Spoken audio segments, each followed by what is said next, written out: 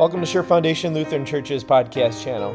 The following sermon was preached on April 16, 2023, on the basis of John chapter 20, verses 19 to 31.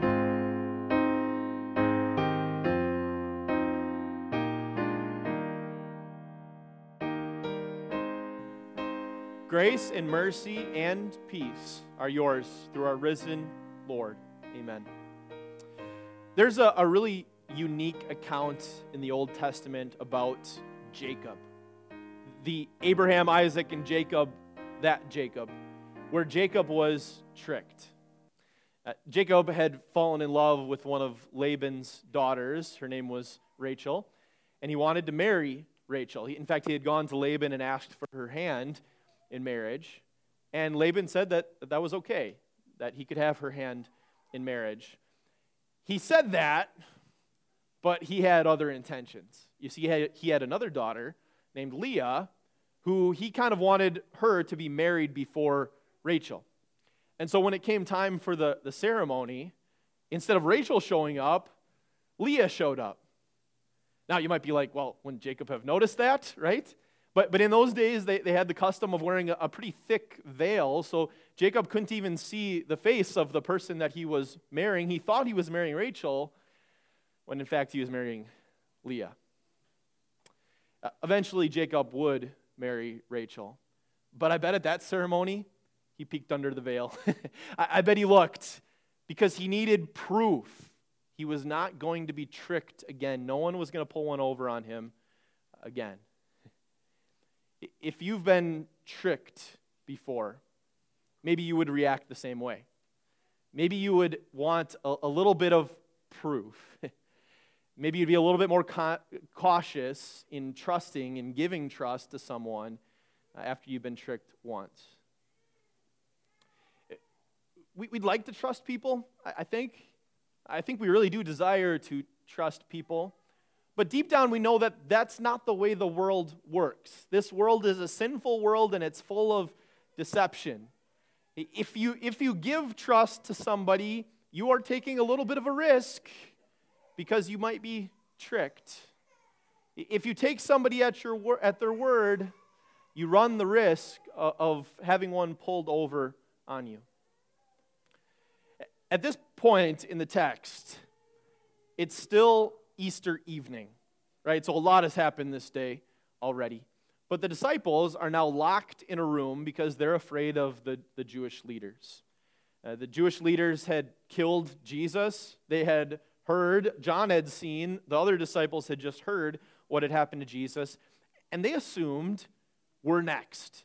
The Jewish leaders are coming for us. They're trying to wipe out anyone that was involved with Jesus whatsoever, so they were scared. And so they had the doors locked. Which maybe, if you're thinking about all the things that are going on that day, is just a little bit surprising. Because Peter and John, you remember, they were the ones who ran to the tomb and they saw that the tomb was empty, and they had heard that Jesus had been risen from the dead. The women who had made their way to the tomb, they saw the empty tomb, and they saw Jesus. Mary Magdalene saw Jesus. The other women who were running back had Jesus appear to them, and they had gone and they had told all of this to the disciples, yet the disciples are still locked in a room and afraid.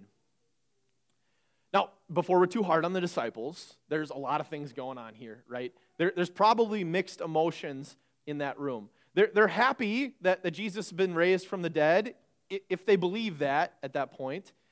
Maybe some of them did believe that Jesus was raised from the dead. Maybe others didn't quite know what to make of this yet. And regardless, if Jesus has been raised from the dead, it really didn't change the fact that the Jewish leaders were still out to get them. And so they were afraid, locked in this room. You can imagine the different emotions and feelings that were there. And that's the situation into which the risen Jesus enters.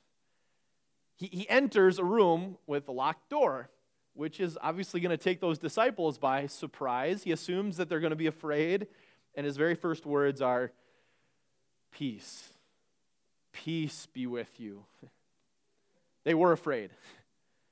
This guy showed up out of nowhere. They didn't expect to see Jesus. They knew it was him, but they didn't really know what to make of this. In fact, They were so afraid that they started coming up with some wild theories. In the Luke account, we have this account in both John and Luke. In the Luke account, they come up with this theory that it's a ghost, right? He walked through the wall. He appeared out of nowhere. It's a ghost. And Jesus puts that one to bed real quick. He has them touch the nail marks in his hands. They're still there. He really did die on the cross. He had them put their hand in his side where that spear pierced him after he had died on the cross.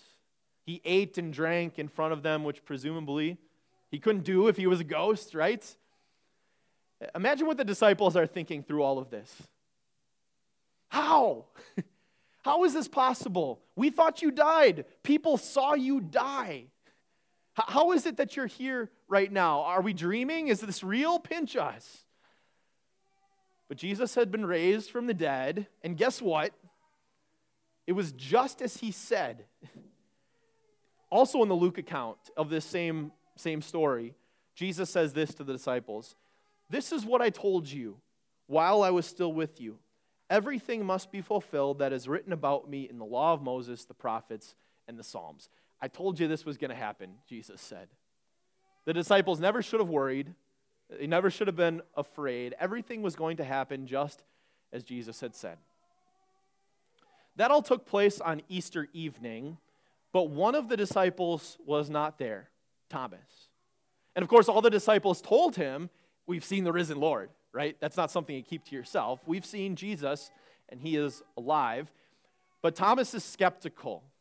He's skeptical. He kind of wants to see. He's not going to take the disciples at their word. It's kind of interesting to think there's a week that passes between Easter evening when Jesus first appeared to the disciples and when he comes back and appears to Thomas, when he comes back to the disciples a second time and appears to Thomas.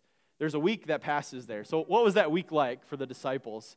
I kind of imagine the disciples just kind of relentlessly saying, Thomas, just believe us. We saw it with our own eyes. We saw Jesus. We thought he was a ghost at first, but then we got to touch his hands, his side. He ate and drank in front of us. This is really Jesus. He's really been raised from the dead. But Thomas wasn't going to believe it unless he saw it for himself. He doubted the testimony of the disciples. Poor Thomas. Poor Thomas. This is the reading for every week after Easter. Every year we have this very same reading the week after Easter. And so Thomas, who doubted, has become now synonymous with doubt. You've heard of doubting Thomas. People who aren't even Christians know doubting Thomas. His name has now become synonymous with doubt. That's quite the legacy, right? But Thomas is not unique. He's the one that we get to look at and observe, but Thomas really shows us something that we also deal with too. Doubt. Doubt assails us. It comes and attacks us. It comes at the times we don't really want it to come, and it's there. It comes for different reasons, and it comes in different forms. Maybe we are tempted to doubt what's in here. What's in the Bible here? And maybe it comes on some of the bigger things, right? Did God really create the world in 6 days and rest on the seventh? Did Jesus really do miracles? And if he did do miracles, well, then did he really rise from the dead? You could insert a million different questions there, a million different doubts that we have concerning the validity of the word. But maybe doubts come in a different form too. Maybe we are tempted to doubt the validity of our faith. Do I really believe what I say that I believe? Is my faith weak and hanging by a thread? Am I really going to be with Jesus in heaven someday when I die? And these doubts are not made easier by trials and persecutions. When someone starts to make it difficult for you to be a Christian, they start to bring persecution into your life, doubt comes knocking at the door. When pain enters your life through injury or disease, guess what's standing right there? doubt, when the unbeliever's life looks a whole lot nicer and better than your life, doubt is right there whispering in your ear.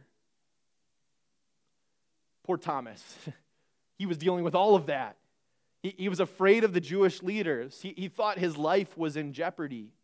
He was emotionally distressed because his Lord and Savior had just died, and as far as he knew, Jesus was still dead. Doubts were swirling around Thomas's head, and now the disciples are trying to tell him that they had seen the risen Jesus. This one, he was going to have to see to believe. Maybe you felt like Thomas before. You just wished you could see. When you have doubts, when the devil comes to you with those doubts, you've just wished God would just show up and talk to you and assure you that it's all okay and that everything that you believe is real and that you really do have faith. You think, if only he would do that. If only you could have been one of the ones in the crowd witnessing Jesus' miracles, then you would believe. You know, you think that, and guess what? I've thought that too. But then you remember, there was a lot of people that saw Jesus, witnessed his miracles, heard him preach, that didn't believe in him. There are many Pharisees who never came to call Jesus their Lord. There are a lot of people in those crowds that witnessed Jesus' miracles and Jesus' teaching that never believed in him. Let's be honest, some of the people that heard God's voice didn't really like what he was saying. We like to think that seeing is believing, but not always. Thomas did get to see, though.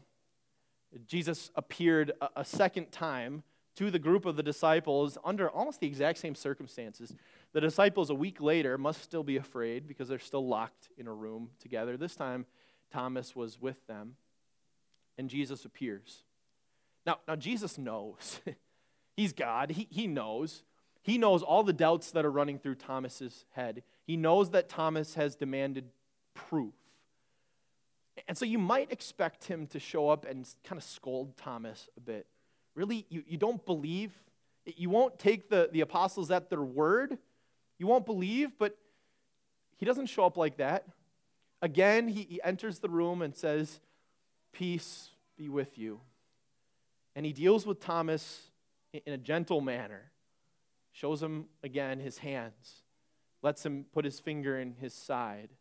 He does the exact same thing that he did with the other disciples and shows Thomas.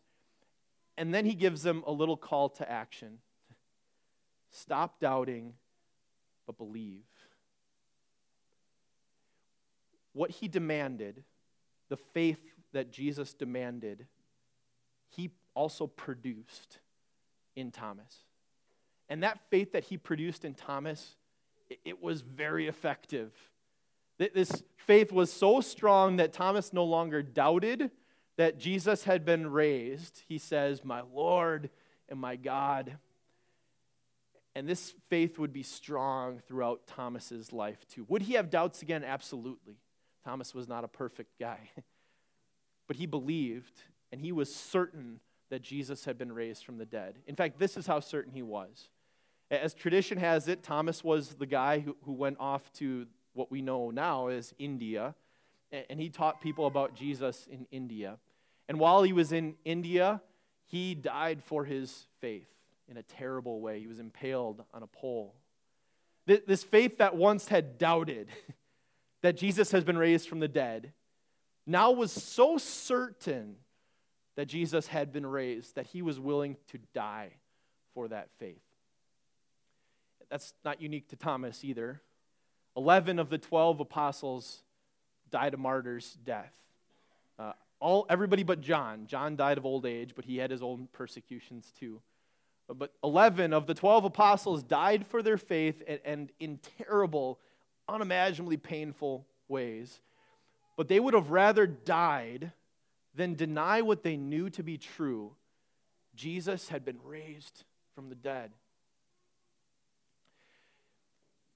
maybe it still leaves you wanting a bit, though.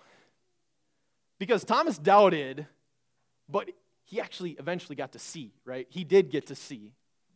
When you doubt, you don't get that, right? But then again, listen to what Jesus says to Thomas. He says, because you have seen me, you have believed. Blessed are those who have not seen and yet have believed. That's you. That's me. We have not seen and yet we have believed. And Jesus says that means we are blessed. Faith and sight are not the same thing right now. But one day they will be. One day you will see Jesus, and you will see the nail marks on his hands. You will see where the spear pierced him on his side. You will see him coming back on the clouds, and you will be with him forever, with your risen Lord. But until then, doubts will still come. Until then, the devil will still try to take advantage of your vulnerabilities. He'll still introduce doubt into your life. But God has not left you defenseless. He has given you, in this book, eyewitness testimony. Thomas didn't believe the eyewitness testimony. The disciples had seen Jesus, but he didn't believe it. You have eyewitness testimony. In fact, you have more written in Scripture than the disciples ever had. And these were written for a specific purpose for you. Not to answer every single question that you have, but this was written, Jesus says, so that you may believe that Jesus is the Messiah, the Son of God, and that by believing you may have life in his name. You have the Bible so that you would believe. This is what fends off your doubts. When you have doubts, go here. This is what strengthens your faith. You want proof? You have everything that you need to believe right in here, even in the face of doubts, even in the face of trials and persecutions. This is the place where we should be going. And so here's my encouragement for you.